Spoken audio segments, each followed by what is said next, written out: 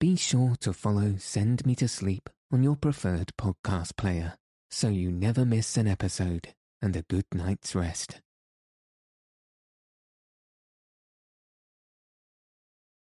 Good evening. Welcome to Send Me to Sleep, the world's sleepiest podcast. I'm your host, Andrew. I'm here to help calm your mind and send you into a peaceful night's sleep. Tonight, I'll be reading chapters 6 to 8 of The Shadow Witch by Gertrude Crownfield. So let your eyes fall heavy and your breath soften as we settle in for a peaceful night's sleep. Chapter 6. In one thing the wizard had spoken truly. Black Shadow was a faithless servant. As yet, she had not dared to attempt to rule over her fellow servants, but she longed for such power, and was always hoping that, some day, she might obtain it. In her heart she rebelled against her mistress. She would rebel outwardly when it was safe to do so. After a long time had passed, and still the Shadow Witch had not returned, she began to believe that some evil had overtaken her, and if she could have been certain of it, it would have pleased her well. Her companions, becoming alarmed at the prolonged absence of their mistress, had sought for her diligently in every part of her dominions, but at last they had been compelled to give up their search.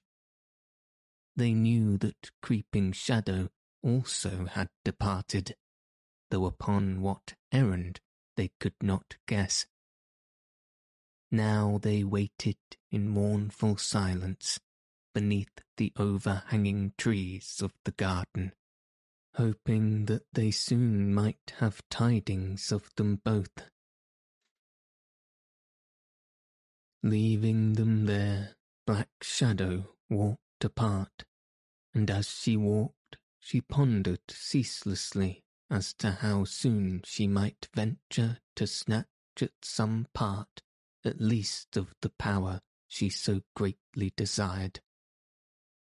Creeping Shadow, on her way homeward, drawing nigh to the garden, saw her dark figure stealing solitary among the dim alleys, her head bent upon her breast, as if in painful thought, but she could not see her face. She grieves for the absence of our dear mistress, said the faithful servant to herself. How rejoiced she will be to hear of her approaching deliverance. She called to her consolingly, Black Shadow, oh Black Shadow, I bring good news. Hearing the voice, Black Shadow raised her head.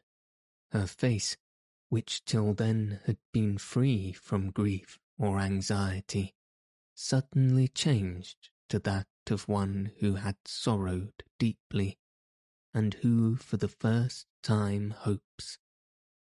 Good news, she cried. Ah, if it comes from our mistress, tell it quickly. We have mourned her absence so bitterly and so long. With such eagerness did she speak, so sincere was the sound of her voice, that Creeping Shadow did not suspect of her deceit, but made haste to tell her of her visit to the wizard's cave, and of all that happened since that time. Black Shadow drank in every word and pretended to be overjoyed. "What is this gift which the prince is to receive from the elf of the borderland?" she asked, curiously, when Creeping Shadow ceased to speak. "That was not told me," replied Creeping Shadow. "My duty was but to lead him to the elf's door and leave him there." Her companion bit her lip with vexation, because she was unable to discover the business that had taken Prince Ember to the elf.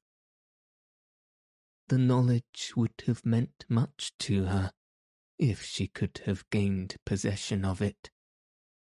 She said nothing more about the matter, however, but asked many questions concerning the prince, and Creeping Shadow, suspecting no evil, told her all that she could without reserve.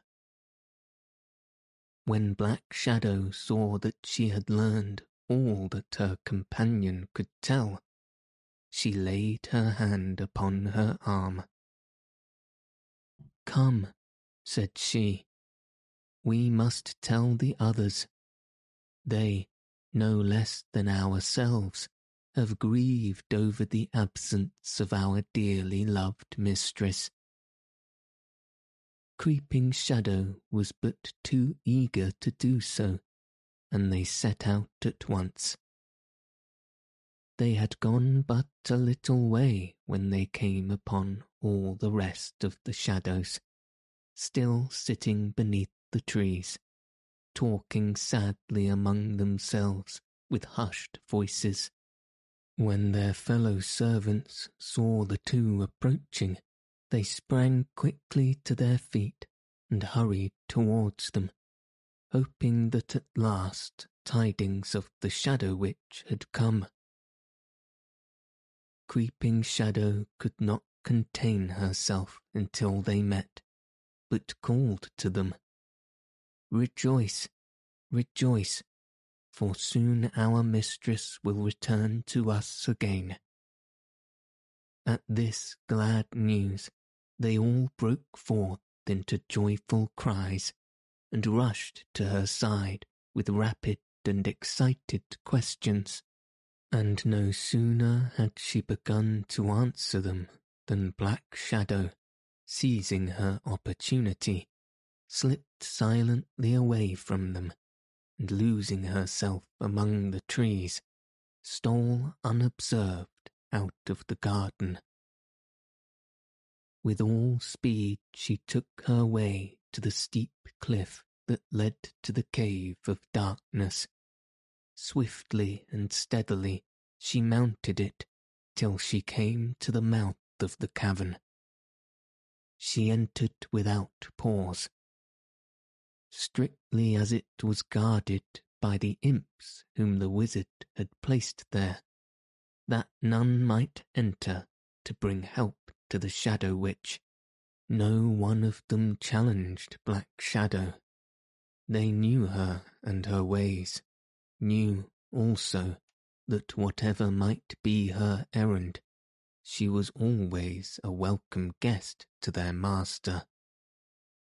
An imp at once came to light her way, and she followed his flickering lantern until she came out at last into the cave hall. There she beheld the wizard deeply engaged. He sat in his huge armchair before a table, on which lay an ebony box filled with those wands with which he worked his darkest magic. He took up the wands, one by one, and ran his fingers over them carefully to test their power, and having satisfied himself that they were in perfect order, he wrapped each one separately in a black cloth, and laid it back in its place within the casket. The imps were not allowed to come nearer to these wands at any time than to touch the carefully locked casket, as they bore it to and from its place in their master's treasure chamber. But they watched the wizard from a distance with eyes that twinkled sharply with curiosity as he sat handling them openly in their presence. Black Shadow drew near to him, and the wizard, suddenly perceiving her, swept the remaining ones together abruptly and placed them in the casket at once. He snapped the lid of it and locked it with a small and twisted key, which he drew from his garments. This done, he gave his attention to his visitor. "What is your errand, Black Shadow?" he demanded, leaning back in his chair and composing himself to listen. "I bring strange news," she replied, taking the seat before him to which he had waved her. "Creeping Shadow has returned from the land of fire, bringing word that a prince is on his way to deliver the Shadow Witch from your hands." "A prince?" exclaimed the wizard, starting forward in astonishment. "Even so," answered Black Shadow. "Tell me not that it is Prince Radiance," he cried vehemently, for anguish seized him at the memory of the Sword of Flames. "Nay," returned she, "it is a stranger prince, Ember by name, who knows not this land, nor the dangers which lie in wait for him here. What weapons of defence he possesses, or what his magic, we cannot guess. This only I can tell you. He is in the home of the elf of the borderland at this moment, there to obtain, perhaps, some gift or some instruction which will make him proof against us. Whether or not Creeping Shadow speaks falsely, she has declared to me that she knows nothing concerning his business with the elf. I have no fear of anyone so small and peaceable as the elf of the borderland," laughed the wizard contemptuously. "It could not be in his power to bestow a gift of any worth. As for the prince, my servants shall redouble their vigilance at the cave mouth. He cannot pass them." "Be not sure of that," Black Shadow warned him. "Of the magic of these fairies of the fire we know nothing. If he possesses some enchantment by which he can pass your guards unseen, if he should find and liberate your sister and escape with her from the cave, what then? Shall one who has foiled you thus be allowed to return unmolested to his own land?" For a short space the wizard sat plunged in thought, for he knew well that beyond the boundaries of his cave he had no power. But presently he spoke. "I have friends who will prevent that," he declared confidently. "Curling Smoke awaits but the word to engage himself against any who come from the land of fire. The Ash Goblin needs no urging against my sister. Too often she has made sport of him, until he has not known which way to turn for anger. And as to the wind in the chimney, merely to speak to him is to gain his consent to swoop down at once upon any adventurer into our lands. Seek these friends of mine, Black Shadow, and bid them lie in wait for this bold prince. Say to them that the wizard of the cave relies upon their aid." Black Shadow rose, well pleased. With all hope of liberty for the Shadow Witch destroyed, she saw her way to power. "I will be your willing messenger," she said. She turned away, and followed by the piercing glances of the imps, she left the cave hall, and a little later again passed by the guards at the cave mouth and gave into the open country without. There she glanced about her, hoping to catch sight of those whom she sought. She did not look in vain, for almost immediately the giant, Curling Smoke, uncurled his tail from a deep chasm in the cliff close by and towered high above her, blocking the way. "Whither do you go, Black Shadow?" demanded he hauntingly. "You cannot pass until you answer." "I have no wish to pass, for it is yourself whom I seek," she returned. "What is it that you desire?" he asked ungraciously, for he was no friend to the Shadow Witch, and made naught of her servants. "I bring a message from the wizard of the cave," she replied.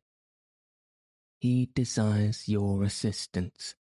Because of an ill turn that she served him, he holds his sister prisoner, and Creeping Shadow, knowing that it would be in vain to ask any of the powerful ones in her own land to rescue her, journeyed to the land of fire to ask aid of Prince Radiance. At the very mention of Prince Radiance, whom he hated, Curling Smoke twisted himself about in a violent rage. "Let him not dare to return here, lest I make short work of him," he shouted hoarsely. "Let him not flatter himself that he can escape me this time as he did before.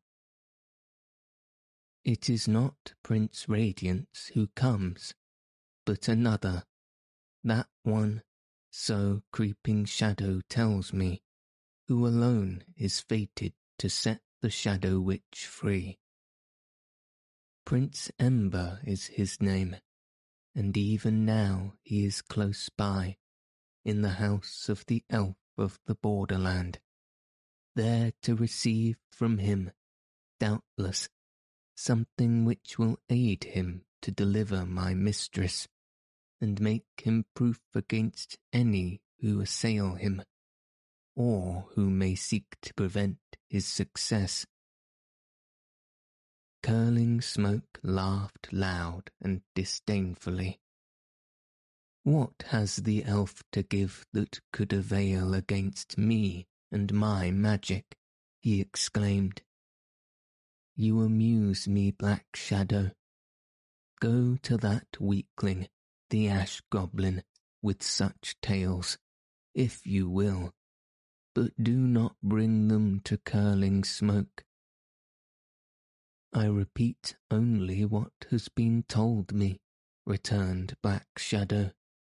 "Whether or not it is true, I know not. I have come to you for one thing only, to obtain a promise for the wizard that you will engage yourself against this prince wherever you may encounter him." Again Curling Smoke laughed, and his huge shape swayed boastfully from side to side. "You have little need to doubt my answer," he replied. "Do I not hate these strangers from the land of fire with all my heart? Am I not only too eager for an excuse to do them harm. Return, then, to the wizard, and say to him that he have need no fear that this prince will escape me. Say to him that Curling Smoke, greatest of all magicians, promises that it shall not be. This said, Curling Smoke settled again into a cleft from whence he could watch the entire plain of ash. No one could approach him from thence without being seen by him. Black Shadow, assured of the vigilance of this powerful ally, departed at once to seek the ash goblin, whose low, mean hovel stood at some distance away among the ash mounds of the plain. So despised is the ash goblin that few ever seek his door, and when he heard upon it the sharp knock of Black Shadow, he started with surprise. He crept across the dingy floor and put his bulging eye to the keyhole to peer through, and discover who stood without. His astonishment at seeing Black Shadow was great, for never had she sought him out before, but he knew that he had no reason to fear her, so he opened to her at once. She came in, and without waiting to be invited, sank down into a seat. The ash goblin made fast the door, and as he did so, he turned his crafty head to her and inquired her errand. She told him all. "Well may you come to me," he assured. "I have long desired to revenge myself upon your impudent mistress. Often she has made sport of me with her tricking shadows. Often she has even dared to make my own form flicker and dance before me, not as it is, indeed, but twisted and misshapen to please her own mischievous fancy." His eyes glinted with malice, and Black Shadow was well pleased to find him so willing to give his help. "Then I will count upon you," she said, rising. "As I have told you, the prince is now in the elf's house.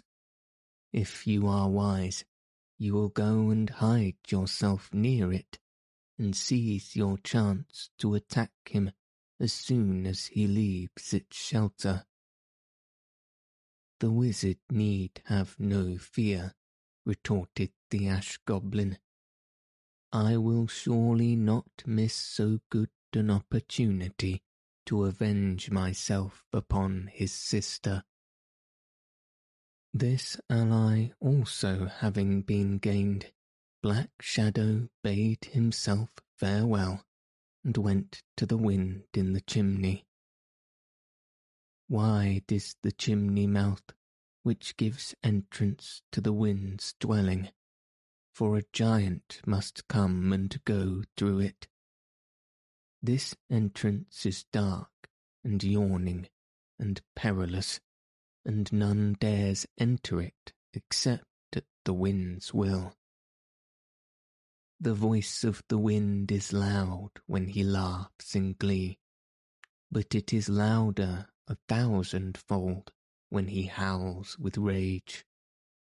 And when he sweeps down from his high seat in the chimney and rushes out into the lands beyond, whistling or shrieking as he goes, he drives all before him, whether they will or not. Today the wind rested in his home, on the great rough bench which was his favourite seat. and Black Shadow had but to ask of the breezes who loiter about the chimney mouth whether she might go into the wind's presence, to have her request granted immediately. Seldom did she trust herself to such boisterous company, but the occasion was urgent. So she entered, though not without some uneasiness, and went on and up the rough, uneven way, till she reached the huge cranny in the chimney where the wind sat, humming a whining song to himself as he lounged against the chimney wall. He gave her no courteous greeting when she stood before him, but stretched his mighty arm and shoved her unceremoniously into a seat not far from himself. "What do you come to ask me? Out with it quickly," he growled with some impatience. For Black Shadow had not dared to speak at once, but sat in silence for a moment, considering how best to deliver the message of the wizard so that it might meet with favour. Thus commanded, however, she delayed no longer, and presently had told her story to the end. The wind heard her with unconcealed pleasure. "Ho, ho," he howled, puffing his round cheeks till they seemed like to burst. "We shall have great sport with this bold prince when he ventures forth from the elf's dwelling. For I am the wind in the chimney, and nothing stops or stays me in what I set out to do. Prince Ember has no magic that will proof against me, and so far as anything that the elf can do for him goes, I scorn it." So confident was he that he laughed till the chimney shook and rattled, and the soot that lined its walls fell thick over the head and shoulders of his guest. Hearing their master's uproarious laughter, the breezes came stealing in to discover its cause, but the wind frowned upon them and buffeted them to right and left so sternly that they rushed quickly out again without daring to speak. The wind turned to Black Shadow. "Go back to the wizard," he commanded her gruffly. "Tell him that the chimney shall fall in ruins, and the wind himself become as the faintest of his breezes before this stranger prince succeeds in his purpose of setting free the Shadow Witch." He shook his mantle. He tossed his great shaggy head and whistled loudly. "I am the wind in the chimney. Ha, ha, ho, ho, ha, ha." Pursued by his braggart whistling and the hoarse echoings of his mirth, Black Shadow left him and hurried back to the wizard's cave to make known to him the success of her mission.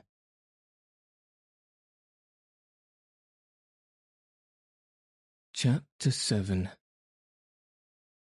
When Prince Ember said farewell to Creeping Shadow and stepped into the elf's house, he found himself in a curious room, whose walls were grey with ash, whose floor was covered so thick with it that his feet sank into it and made no sound. It was as if he trod on softest down. In the middle of the room stood the elf, with pudgy hand extended. "Welcome, good prince," he said heartily. "You come on the business of the Shadow Witch, for I know the knock of her servant, Creeping Shadow. What is it that you desire?" "I am on my way to deliver the Shadow Witch," the prince made answer, taking his hand. "The Wise One has bade me ask of you a certain marvellous cloak of ash to conceal me from my enemies. He said that here only is the secret of its making known, and that you will not refuse to provide me with it." "The Wise One has spoken truly," returned the elf. "But he has doubtless told you also that you must wait while this cloak is woven especially for you." "That he has," replied Prince Ember. "But let it be done quickly, I beg of you, for who can tell what the Shadow Witch may suffer at the hands of her brother if my coming be long delayed?" "Not a moment shall be lost," the elf assured him. Still holding him by the hand, he drew him to a narrow door at the farthest end of the room. He opened it, and revealed beyond it the prince saw a vast chamber, filled with elves hurrying silently to and fro on tasks strange to him. The moment their master entered with Prince Ember, every elf stood still, ready to hear and obey whatever command might be given to them. "Where is the weaver of the cloak?" inquired the elf. "There is work for him to do." Instantly, a very ancient elf separated himself from his companions and came to stand before the elf of the borderland. "I am ready, master," he said. "The cloak is to be for this prince," the elf told him. "Use your best silk in the weaving, so that it may be potent against his enemies, for much depends on it." "It will not fail him, master," responded the weaver confidently. His keen old eyes swept the prince from head to foot. He needed to take no other measure. Then when he turned to a dim loom beside the wall, and standing before it, he began to spread the fairy warp under the watchful eye of the elf. As he did so, the elves came hurrying noiselessly with the magic ash which was to fill it. Deftly the weaver began to weave, crooning the mystic weaving song meanwhile, so that the magic of its words might sink into every part of the cloak and make its power certain. He feared not to weave it under the eyes of him who should receive it, for he knew well that he who wears the cloak may see it woven and hear the song. But no sooner has the cloak fallen upon his shoulders than he forgets what his eyes had beheld and his ears had heard. Thus the secret of the ancient weaver remains with the elves of the borderland. Steadily the cloak of ash grew under the skilful hands of the weaver. Steadily the prince watched the shuttle come and go. Never once did the ancient weaver rest. Never once did he cease to sing his mystic song. Nor did the elves pause as they came and went, bringing the magic ash for the cloak's fashion. At last the moment came when the weaver's shuttle stopped, the song ceased, and the elves stood still. The elf turned to the prince. "The cloak is finished," he said. He bent down and lifted it soft and silvery from the loom, and Prince Ember stretched eager hands to receive it. "Give heed to my words," the elf admonished him as he delivered it to him. "In the cave of darkness only will you be endangered by the spells of the wizard himself. There only he has power, and he never leaves its shelter and the weapons of enchantment which it contains. But in the lands without he has powerful and evil friends who will not be slow to help him against his enemies if he desires it. From all but one of these the cloak will conceal you." The elf paused for a moment and then went on more earnestly. "Though your foes will not behold you, yet you must be on your guard against them, for who can say what traps they may have set for you, what snares may await you? Beware, therefore, of the ash goblin. He is small of stature, but he cannot safely be despised, for he is very cunning. He will not only assist the wizard gladly because he hates his sister, but for some grudge also that he bears to the dwellers in the land of fire. He will not fail to wreak his spite on any who comes from thence.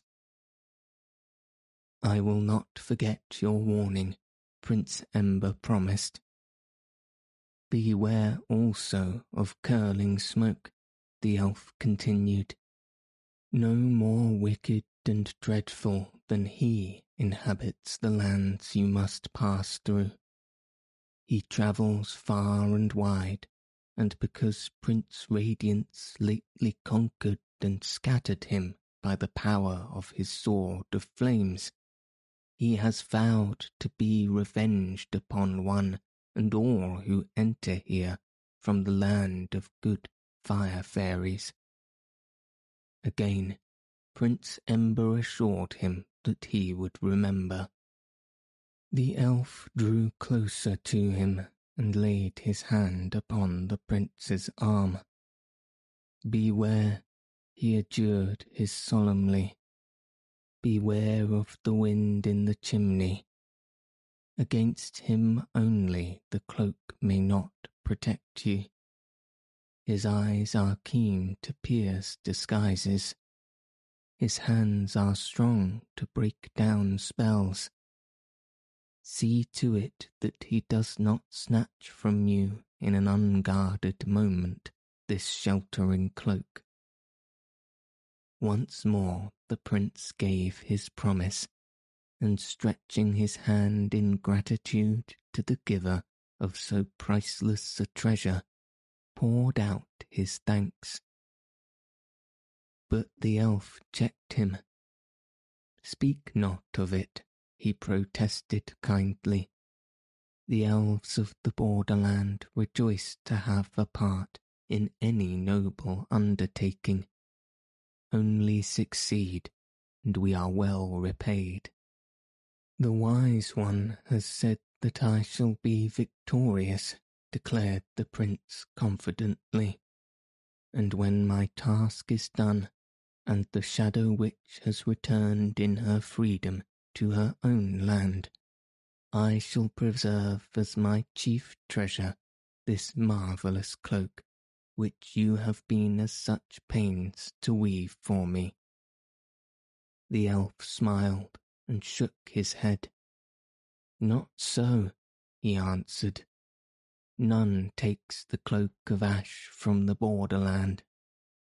"Then I will return it safe to your hands," the prince assured him.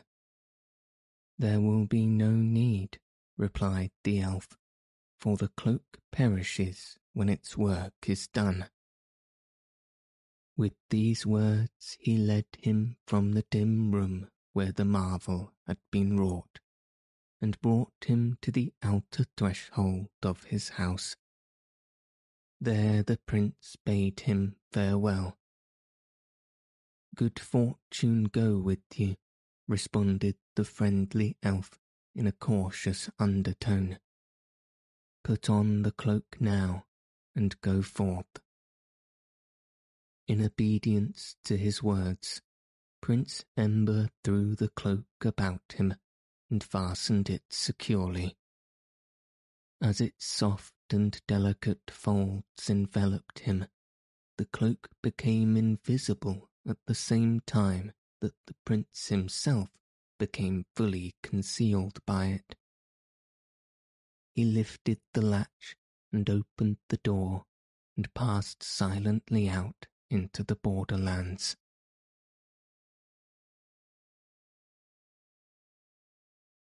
Chapter 8. The Ash Goblin was filled with pride. To have his assistance asked by so powerful a magician as the Wizard of the Cave was something that had never before occurred. Although he was small and weak, he was also desirous of having a part in any mischief that might be going on. And now that his chance had come, he was determined to prove all those who had hitherto despised him and overlooked him that his cunning and skill in every magic were fully equal to their own. Scarcely had the door of his hovel closed upon Black Shadow than he locked it securely. Then he hurried across the room and pressed upon a certain spot in the wall. It yielded to his touch, and a portion of the wall slid back upon itself, showing a small, rude cupboard within. Upon a shelf there lay a book, covered with dust. It was his book of craft. He took it out and carried it to a table. He undid the rough clasp that bound the book and began to turn the dingy pages. At length he reached the one whereon the spell that he sought was written. The letters were crabbed and dim with age, and the Ash Goblin strained his eyes to see them, following the words with his crooked forefinger. He read the spell through carefully, again and again, until he was certain that he knew it by heart. Then he closed the book and returned it to its hiding place, and went to the chest that held his pouch and cloak. Taking them out again, he carried the pouch to the hearth and filled it to the brim with the evil ash that lay thick there. He bound the pouch about his waist, covered himself from head to foot with the cloak, and left the hovel, closing the door tightly so that none could enter in his absence. The plain of ash stretched wide and grey between the hovel of the Ash Goblin and the borderland where the elf dwells. In the borderland itself no evil fairy can practice his craft, but the Ash Goblin knew a spot where the plain meets the borderland, which all must cross in passing the elf's house to the wizard's cave, or from the cave to the land of shadows. At this spot he proposed to set a cunning snare for Prince Ember. Across the great plain he scuttled in haste. so like to the ashes about him was he in colour, that only those who knew him well would have been able to see him at all. He held his head down, and his hood was pulled low over his forehead. But though his face was carefully concealed, his sharp eyes peered out, searching the plain to see if the prince were anywhere about. But there was no sign of him, and being satisfied that he was still within the elf's dwelling, the ash goblin went rapidly to the spot which had been chosen, with his eyes fixed upon the door through which the prince must come. He had not quite reached the place when suddenly he saw the elf's door opening slowly. Vexed that he had not arrived in time, but knowing how great a risk he should run if he were seen by the prince before the snare was set, he dropped down quickly beside a hillock of ash, where he could see without being seen. There he would lie hidden until Prince Ember had gone by on his way to the cave. After that he knew he could make ready his snare at his leisure, sure in his heart that if the prince were so fortunate as to escape the wizard, he could not fail to be entrapped by the snare when, as he must on his homeward journey, pass that way again. But to his great surprise, although the door opened wide, it remained so for a moment only, and then closed again silently, without his having seen anyone come out of it. Afraid to venture forth immediately, he watched for a little longer, but the door remained shut, and finally the ash goblin came out from his hiding place and began to set his stair, still keeping a watchful eye over the elf's house as he did so. As a matter of fact, however, when the elf's door had stood open, Prince Ember had passed out of it, and concealed by the cloak of ash, had proceeded on his way to the wizard's cave. The ash goblin, on his own part, had been so well hidden by the mound of ash where he had crouched down, that the prince had passed close by him without having perceived him. So while the ash goblin worked busily upon his snare, Prince Ember traversed the plain of ash, keeping always in view that black cliff towards which Creeping Shadow had pointed before she left him. Even from a distance it looked forbidding, yet the bold spirit of the prince did not quail at the thought of the unknown dangers that await him there. Straight forward he went over the long stretches of ash, past high mounds and low grey hillocks, and through shallow vales. As he journeyed, he remembered the elf's warning, and would not have been surprised if he had been set upon at any moment by any of the foes that had been mentioned to him. But a deep silence filled the plain, and nowhere did he see anything that could molest him. Never had the prince believed that there could be a land so empty and so lonely. He arrived at the foot of the cliff and began to mount the steep path that led to the cave's mouth. Up and up he went, still on his guard, but still seeing no foe and hearing no sound. Now on this side, now on that, deep and dark crevices yawned, but his feet went surely and safely on.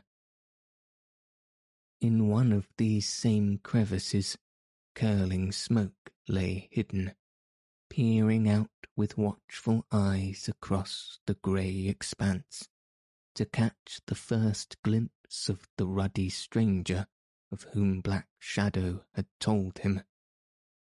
Yet under his very eyes the prince was travelling, and he saw him not. At length Prince Ember reached the entrance to the wizard's cave. Standing there, he looked first across the plain, and then into the gloom of the cavern.